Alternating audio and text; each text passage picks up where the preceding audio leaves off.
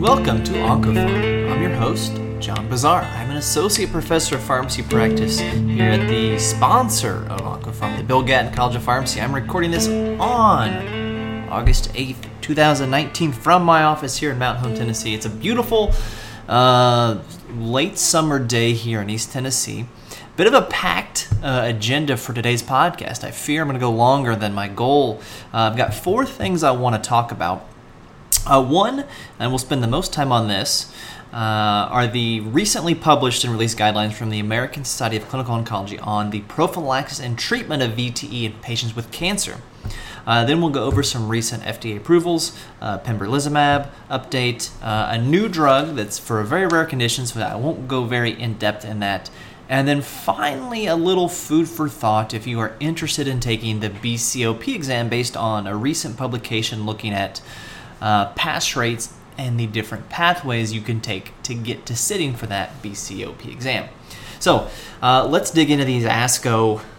It's actually an update to the guidelines. So the first ASCO guidelines for VTE treatment prophylaxis were published in 2007, updated in 2013, then another update in 2015, and the 2015 update just basically said see back to the 2013 guidelines.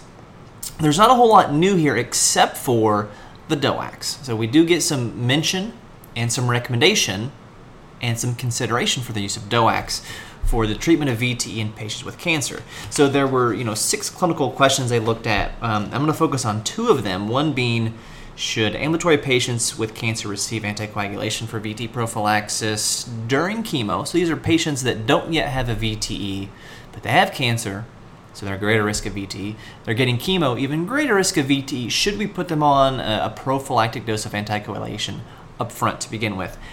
That's one question that we'll look at how the guidelines have been revised.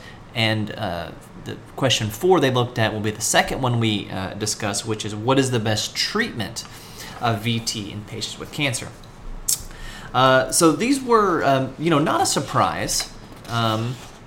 Based on the publications we've seen, AVERT, Cassini for the prophylaxis setting, and then for treatment, SELECT-D, HOSCAI VTE cancer, as well as ADAM VTE. So let's look first at this question 2, which is about the prophylaxis of preventing VTE in patients who have not yet had VTE, they have active cancer, and are about to receive systemic treatment. So let's look at these recommendations. Recommendation 2.1, routine pharmacologic thromboprophylaxis should not be offered to all patients without cancer. Makes sense. High-risk outpatients with cancer, defined as a Corona score of 2 or higher prior to starting a systemic chemo regimen, may be offered thromboprophylacsis, Pixaban, rivaroxaban, or low molecular weight heparin, provided there are no significant risk factors for bleeding and no drug interactions for the rivaroxaban and apixaban. Consider, pros and cons. And this is the quality of evidence here is intermediate to high for apixaban and rivaroxaban, and intermediate for low molecular weight heparin. So this is not a new question of should these patients with cancer getting treatment who are at a high risk for VTE, should we put them on anticoagulation up front in the first place? That's not a new question. The question kind of originates and goes back not just to does it make sense to put them on a prophylactic anticoagulant, but because of some early studies and some preclinical work suggesting that heparin and heparins, like low molecular weight heparin, actually had an anti-cancer effect or an anti-inflammatory effect as well, and that maybe there's overall survival benefit from doing this. Now that has since been studied further and found not to be the case, so that's why this wasn't recommended in the past. But we do have this evidence with low molecular weight heparin that if someone with cancer, not necessarily even with a high Corona score, which we'll talk about momentarily, but giving them a low molecular weight heparin, they have a lower risk of VTE, just like anybody. If you put them on, if you had enough people, high enough sample, and you put everybody in the world on, 40 milligrams of enoxaparin, they're probably going to have less VTE, probably going to have more bleeding events. And that's what we've seen is, maybe a 50% reduction in the risk of VTE. Now, the risk is maybe not that high. You're talking maybe 8 to 4%, 10 versus 5%. There was some interesting stuff here that I hadn't read. There are actually some studies in patients with pancreatic cancer, and they'd give them full dose anticoagulation with low molecular weight heparin and saw some pretty good outcomes as far as reducing the risk of VT in those patients. But what I want to focus on are the publications from AVERT and Cassini. So both of these did not just look at all patients with cancer getting chemo, but those who are, quote, high risk for VT based on a Khorana score of 2 or more. So the Khorana score is a validated risk assessment tool for patients with cancer and the risk of chemo, or the risk of chemo-associated VTE. And these are not inpatients. This is in the ambulatory care setting. So it's basically a 5 or 6 point scale. And what both these two studies, AVERT and Cassini, defined as high risk is a score of 2 or higher. So the way this works is you look at the site of cancer. If they call a very high risk, so pancreatic or stomach cancer, that's worth 2 points. And then lung lymphoma, gynecologic, bladder, testicular, or renal cancer is worth 1 point. If your platelet count is above 350,000, that's worth 1 point. Hemoglobin less than 10, or use of red cell growth factors was worth 1 point. So this is a little bit dated in that, EPO was used back then. Leukocyte count, so white count above 11 was worth 1 point, and a BMI above 35 was worth 1 point. And the way the scoring system works is low risk is 0 points, they say. Intermediate risk is 1 to 2 points, and then high risk was 3 or more. So even the Khorana score says that high risk is 3 points, and one of the lead authors on these papers is Khorana. They used a cut point of 2 or greater to determine high risk, which I think is interesting. So basically, anybody with gastric cancer, anybody with pancreatic cancer would qualify as high risk based on the inclusion criteria for both AVERT and Cassini. So AVERT looked at apixaban 2.5 milligrams twice a day compared to placebo, and as I flip to my results here. Now, we haven't talked about these two studies in depth on the podcast like we have SELECT-D and the other ones for treatment. So the primary endpoint of VTE, whether it's DVT, PE, or just an incidental finding, so 4.2% of patients in apixaban had a VTE that was statistically significantly lower than the placebo group, who had a 10.2% incidence of VTE. P-value less than 0.001. And there were a little over 500 patients in this study. Now, as you might expect, an anticoagulant, generally if it's better than placebo, the next question you have to ask is, did it cause more bleeding than placebo? And it did. So 3.5% any bleeding episode compared to 1.8% in any bleeding episode. You're seeing maybe a 50% decrease in the risk of a VTE, similar to what was seen previously with the low molecular weight heparin study, maybe a 1% absolute increase in the risk of bleeding. Again, consistent with what we've seen in this population before. Now, 25% of the patients in this study had gynecologic malignancies, 25% have lymphoma. So with 2 malignancies, you're making up half of this patient population. I think that's important because they're going to receive different chemo. And one of the nice things about AVERT is if in the supplementary appendix, they do show you the groups of patients, whether the apixaban or placebo group, what percentage received platinum. So for example, I think 10% roughly in each group received platinum agents. Maybe 8% each group received taxanes. And those are well balanced there. Now what we don't see are maybe drugs that had an increased risk of bleeding, like bevacizumab, especially with 25% of these patients having gynecologic malignancies, potentially ovarian cancer. Were there more patients receiving bevacizumab in the placebo group, in the apixaban group? Maybe that contributed to bleeding, but it's probably is the apixaban. Now, I'm going to move on to the Cassini study now. Now, this was a larger study, about 1,000 patients, looking at rivaroxaban 10 milligrams a day versus placebo. So just like with the AVERT apixaban study, we're using a prophylactic dose here. We're not using the VTE treatment dose. So they looked at 1,000 patients. Now, this is somewhat controversial. What they did next is they screened patients to look to see if they had a subclinical VTE at presentation. And in 49 patients, so 50 patients, 5% of their whole study, they did have a VTE at baseline and therefore were not randomized and then therefore are not included in the efficacy analysis. Now, that's not what we do necessarily in real life, is screen patients before starting to see if they have this. But if you look at the primary endpoint here, the risk of VTE was 8.8% in placebo. compared to 6% with rivaroxaban that was not significant. And that's looking at 6 months, the treatment period. And if you extend that to the period just afterwards, then you do see a greater, maybe a benefit if you look a little bit later. Primary safety endpoint was major bleeding, 1% with placebo, 2% with rivaroxaban. That was not statistically significant. That is in line with what we see, though, at looking at these bleeding events. It looks to be about 1% more with the anticoagulant, even at prophylactic doses. Now, even though that wasn't statistically significant, it is in line with everything else that we've seen. As far as the patients in Cassini with the rivaroxaban study, 32% pancreatic, 20% gastric or gastroesophageal junction, and 16% lung. So a very different patient population with regards to cancer type here. This study is also about twice as large. Maybe not twice as large, because they only end up actually evaluating about 850 patients. One of the nice things about the rivaroxaban study here is the supplementary appendix gives you the data based on Corona score. So let's just look at what the Corona scale says as high risk, which is a Corona score of 3 or higher.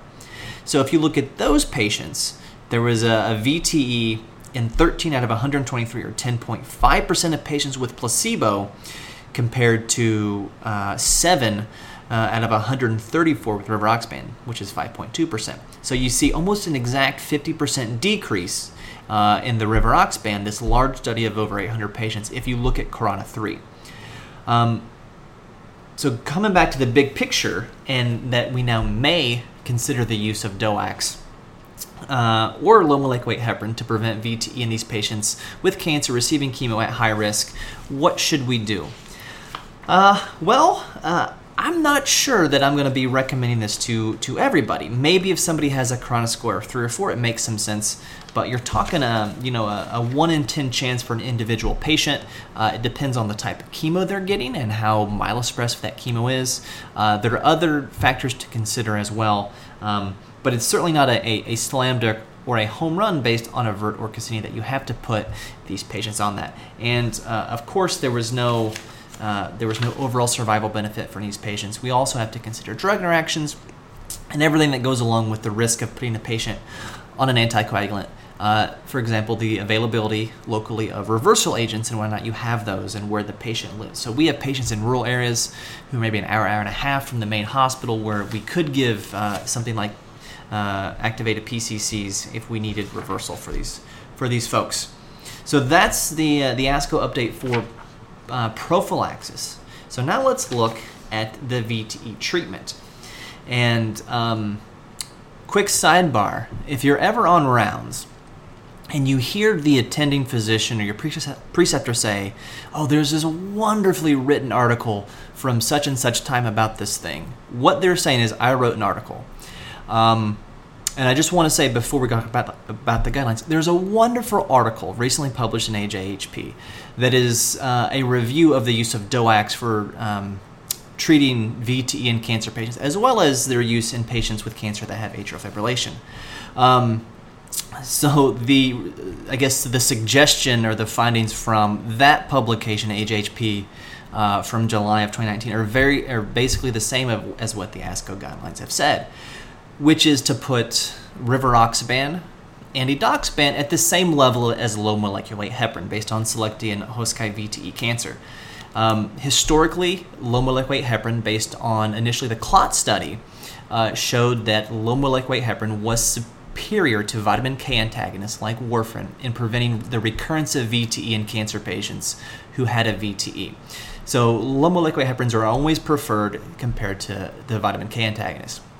When the DOACs came on the market, we did not know if they were going to be as good as a low molecular weight heparin in VTE and cancer, or would they be like warfarin or somewhere in between. And so what we've seen is that they are as good as a low molecular weight heparin. Now, they do have what appears to be a higher bleeding risk, especially or perhaps only in certain conditions. Those conditions appear to be patients with an active gastrointestinal lesion. So somebody with metastatic colon cancer, for example, or metastatic gastric cancer, or especially metastatic gastroesophageal junction cancer, and perhaps active genitourinary cancer, so metastatic renal cell carcinoma or bladder, those sort of things. So that we did see higher rates of bleeding. So the ASCO guidelines have said that rivaroxaban equivalent to a low molecular weight heparin. Same thing for edoxaban. The question that people will ask is people really like apixaban is the guidelines don't recommend explicitly apixaban. Now ATOM-VTE showed a very nice benefit and a safety profile of apixaban for treating cancer-associated VTE. Has not been published yet. So is there a class effect? Yeah, probably. In fact, the CLOT study was with dalteparin, but everyone's very comfortable using enoxaparin for treating cancer-associated VTE. So I think folks are probably going to be okay using apixaban, even though the guidelines don't yet say that. They talk about edoxaban and rivaroxaban, but I think we're okay to do that. But my personal feeling is to try to avoid the DOACs, and I would prefer a low molecular weight heparin in those patients at a greater bleeding risk with VTE or cancer-associated VTE. So those being active GI and active GU cancers. So those are the ASCO guidelines. They're available for free. Certainly worth giving a refresher or reading if you are new to oncology pharmacy, because it is something that will come up probably every day. Okay, moving on to some of maybe some less newsworthy stuff. But July 30th, so a little over a week ago, the FDA approved pembrolizumab for advanced esophageal squamous cell carcinoma. So you can think of the esophagus as a tube, which is what it is, right? So the top 2/3 of the esophagus are squamous cells generally. The bottom third, you start to see a different histology. So the top 2/3 is where you'd see squamous cell cancers. The bottom third in the gastroesophageal junction is where you would see adenocarcinoma. This approval is for squamous cell carcinoma of the esophagus. So you could have somebody with esophageal cancer that is an adenocarcinoma. This approval does not apply to that. But this is based off of Keynote 180 and 181. They enrolled patients who had not a tumor proportion score, not a TPS, but a CPS, combined positive score of more than 10, who had failed at least one line of chemo for squamous cell cancer of the esophagus to either pembrolizumab standard dose or a couple different chemo regimens based on physician's choice, either docetaxel, paclitaxel, or irinotecan. And there was an overall survival benefit for pembrolizumab, and that's based off of Keynote 181. So the median overall survival for the pembrolizumab group was 10.3 months compared to 6.7 with chemo, and that is statistically significant, hazard ratio of 0.64 with a confidence interval that goes from 0.49 to 0.9, not crossing 1. So this is modest benefit, and the toxicity profile is what we expect. So this is a nice thing, nothing maybe terribly surprising, and I don't know that this has been published yet in a peer-reviewed journal, but we do have this FDA approval. You can't go a month without having a checkpoint inhibitor receiving FDA approval. The next update I want to talk about is an approval for the drug pexidartinib for symptomatic tenosynovial giant cell tumor that is associated with severe morbidity or functional limitations. Now, when you read about this TGCT, tenosynovial giant cell tumor, it's said to be non-malignant, so it does not invade distant tissues. But when you see pictures of this, it's quite deforming. Think of somebody with bad RA, almost on steroids. It looks very bad and certainly can be disfiguring and certainly could limit functional mobility or use of hands. But it's basically a growth of the lining of the synovium, the cavity between joints. So in comes pexidartinib, and this is approved based on a placebo-based study that was looking at response rate. So it's based on response rate, but in a placebo-controlled study, that overall response rate was 38%, 15% complete response rate, 23% partial response rate. So we know it works better as far as response compared to placebo. It's non-malignant, so I don't even know if overall survival would have been a fair comparison. But these are patients who would not be amenable to surgery otherwise. So whether this should be used or not, it's a very rare cancer I'm not going to get into, but it is a new drug, so let's talk about the drug. Pexidartinib is a CSF1R inhibitor, which is colony-stimulating factor 1. It also, this pexidartinib, which is kind of becoming fun for me to say as I say it, also inhibits c-KIT. just like imatinib, and is also a FLT3 internal tandem duplication inhibitor as well, and maybe might be of interest to some AML experts who are using FLT3 inhibitors for those that are FLT3 mutated. The dose is 4 milligrams PO/BID on an empty stomach, because taking it with a high-fat meal increases the AUC by 100%, so doubling the AUC, which makes you wonder if you could just take 200 twice a day with food. PPIs decrease the AUC by 50% because solubility is acid dependent for this drug, as it is for some other kinase inhibitors. It's a 3A4 substrate as well as a UGT substrate, so UGT1A4, I believe. So there are drug-drug interactions with your typical 3A4 inducers and inhibitors, as well as probenecid as an inhibitor of UGT1A4, and then the PPIs as well. There is a boxed warning. There are 3 boxed warnings for this drug. 1, for liver injury that is potentially fatal, a need to monitor LFTs, and then a REMS program to make sure patients do get those LFTs monitored. That includes AST, ALT, total bilirubin, ALK Phos, and LDH, because LDH goes up with this drug quite a bit. In fact, patients died from liver disease that have been studied. They had permanent biliary complications, liver toxicity that took a long time to go away. There's even mention in the FDA briefing documents of patients who required bilirubin dialysis, which must be a thing, but it's not a thing I've ever heard of. So it looks to be a fairly toxic drug here. The most interesting toxicity, 67% of patients that received this drug had their hair color change. 28% had rash, 64% with fatigue, 15% with hypertension, including 5% grade 3 hypertension. AST was elevated in 61% of patients, and 12 to 20% had a grade 3 increase in either AST or ALT.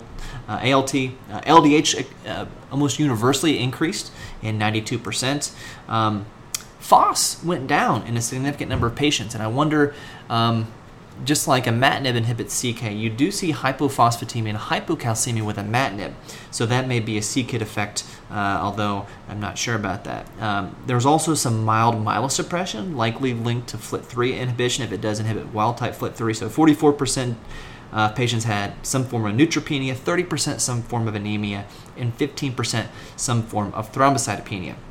This is not a disease I had ever heard of, tenosynovial giant cell tumor, but there is a drug now, pexidartinib, that is approved for this, quote, non-malignant tumor.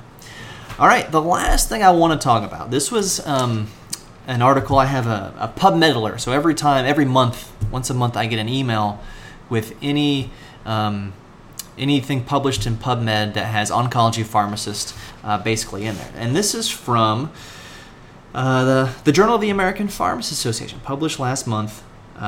Samuel Johnson from the Board of Pharmacy Specialties. And what they were looking at was, so this is BPS. These are the folks who administer, for example, the BCOP exam, BCPS. So just to focus on oncology, there are 3 pathways to get to sit for the BCOP exam. Pathway 1 is after you get your license as a pharmacist from an ACP-accredited institution, like the Gatton College of Pharmacy, you work for 4 years in oncology. Okay, so you have 4 years of dedicated oncology experience, but no residency training. Path 2 is you do a PGY1 residency and then have 2 years of oncology dedicated practice. Or pathway 3, you do a PGY2 oncology pharmacy residency and you go right out and take your BCOP exam. For example, I took path 3, did a PGY2 in oncology pharmacy, meant to take the test the next year, forgot the deadline, took it the following year, and passed. So this is looking at pass rate. So if you take pathway 1 in oncology, and this is looking at years 2015 through 2018, so 4 years, so 2015, 16, 17, 18, so 4 years, there are about 500 patients who took BCOP during that time, and their first time using pathway 1. So PharmD, no residency, but 4 years oncology experience. Pass rate 50% with oncology. 168 took pathway 2. So they did a PGY1 residency and then 2 years at least of oncology experience. 75% of those pass. And then 500 took pathway 3. So after their PGY2, sitting for the exam, pass rate 93%. So in other words, if you don't do any residency and take the BCOP exam, pass rates appear to be 50-50. You do 1 year of residency, the pass rates go up to 75%. And if you've done a PGY2, the pass rate is close to 100% at 93%. By the way, these results are almost exactly the same for the psych exam. So 50%, so 49%, 72%, and 93% correspond to that. Interestingly, if you do a PGY1 and then sit PGY1 only, and then do 2 years of critical care experience, your pass rate was 94%. If you did a PGY2 in critical care, it was 99%. That's the one that's closest, where it doesn't appear that PGY2 in critical care makes as much of a difference with regards to passing the specialty exam, but certainly does appear so for BCOP. So if you're someone who took and got your BCOP with no residency training, you certainly did better than many folks and performed maybe better than was expected because the pass rate there was only 50%. So those of you, I've heard from some who are interested in sitting for BCOP, that's just a little example of what you might expect pass rates to be. So 50, 75, and 93% whether you did 0, 1, or 2 years of residency. That's all I have for today, and it was a big show. Hope you understood everything. I was a little tongue-tied there throughout this thing. I apologize for that. Thank you for listening. You can follow me on Twitter at FarmDeetnib, follow the podcast at OncoFarmPod, follow the podcast on Instagram at OncoFarmPod. You can rate and review us on the iTunes store, which is greatly appreciated. Tell us what you like, what you'd like to hear more of. And you can listen to us, pretty much everywhere you listen to podcasts these days. Thanks for listening, and until I talk to you again, remember, doses matter.